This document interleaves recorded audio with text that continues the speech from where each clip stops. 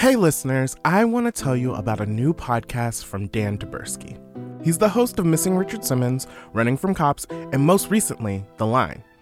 His new show is called 9/12, and the series is about what happened the day after September 11th and every day since. 9/12 is about how 9/11 the day became 9/11 the idea, and how the idea has shaped the world, our culture, and ourselves for the past 20 years.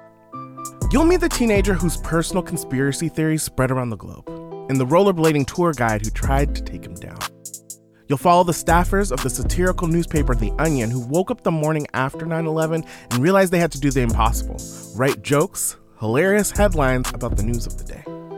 Now, on the 20th anniversary of 9/11, we finally have enough distance, maybe, to see some of the things that we couldn't see before, and to learn some of the lessons that have gone unlearned for the past 20 years. I'm about to play you a preview of 9/12. While you're listening, be sure to follow 9/12 wherever you get your podcasts, or you can binge all 7 episodes right now on Amazon Music or with Wondery Plus.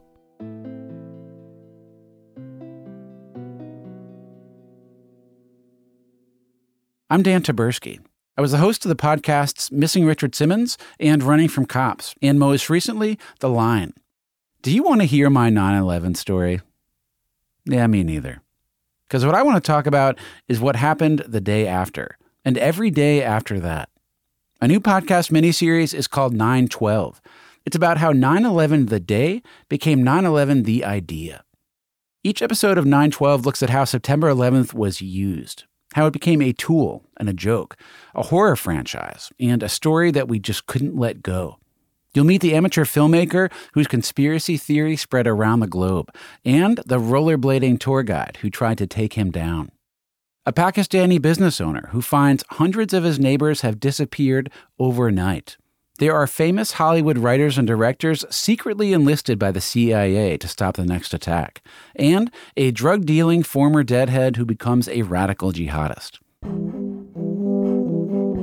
I'm about to play you a preview of 9/12. I hope you like it. Be sure to follow 9/12 wherever you get your podcasts, or you can binge all 7 episodes right now, free, on Amazon Music or with Wondery Plus.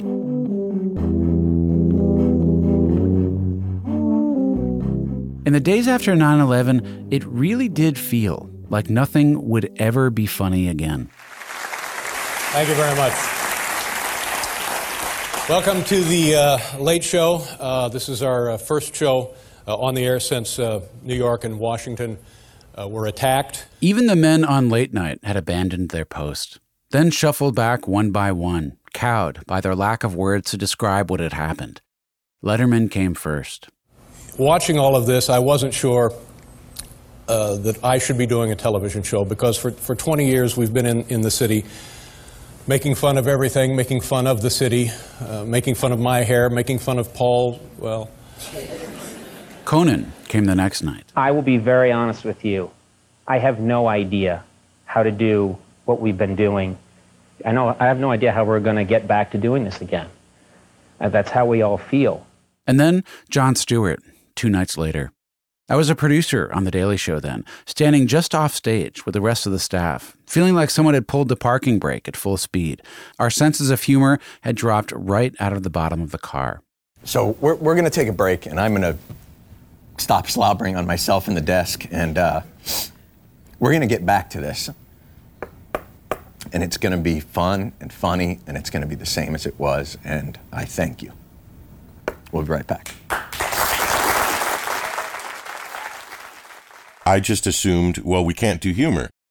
Todd Hanson was the head writer at the satirical newspaper The Onion at the time. I mean, everyone on the staff assumed that, and so we canceled it and we just went dark. And of course, who cares? It's just comedy, right? But here's the problem. The Onion isn't just a scrappy college comedy thing anymore. They have financial backers. They have payroll. They have ad buys to fulfill. Hell, they still have to pay They Might Be Giants.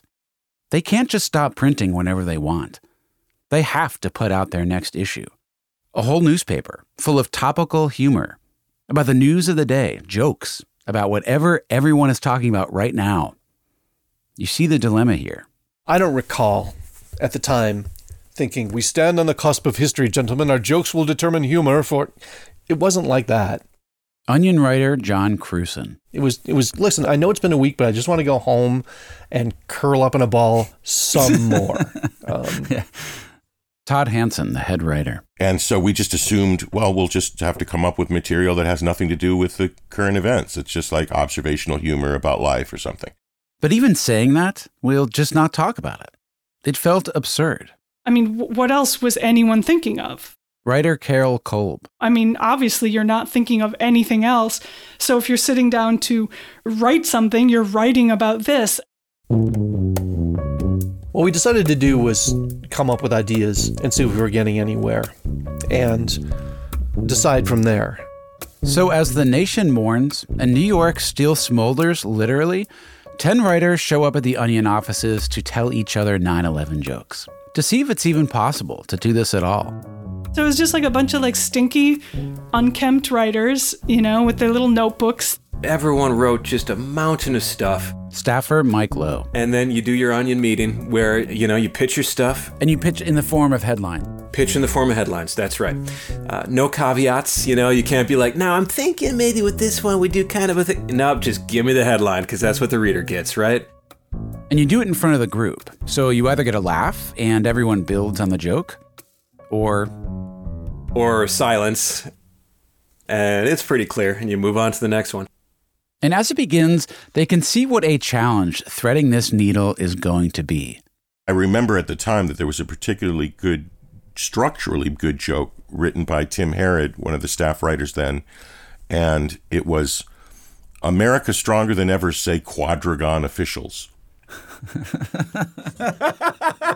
But we didn't use it because it's at the expense of the Pentagon, and all those people had died. And so, you know, even though that was normally what the Onion's tone would be, it just didn't feel right for that issue. Does that make sense?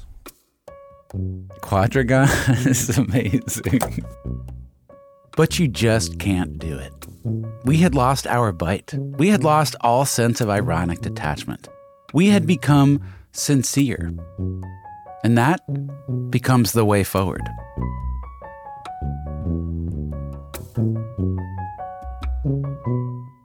Follow 912 wherever you get your podcasts, or you can binge all 7 episodes right now for free on Amazon Music or with Wondery Plus.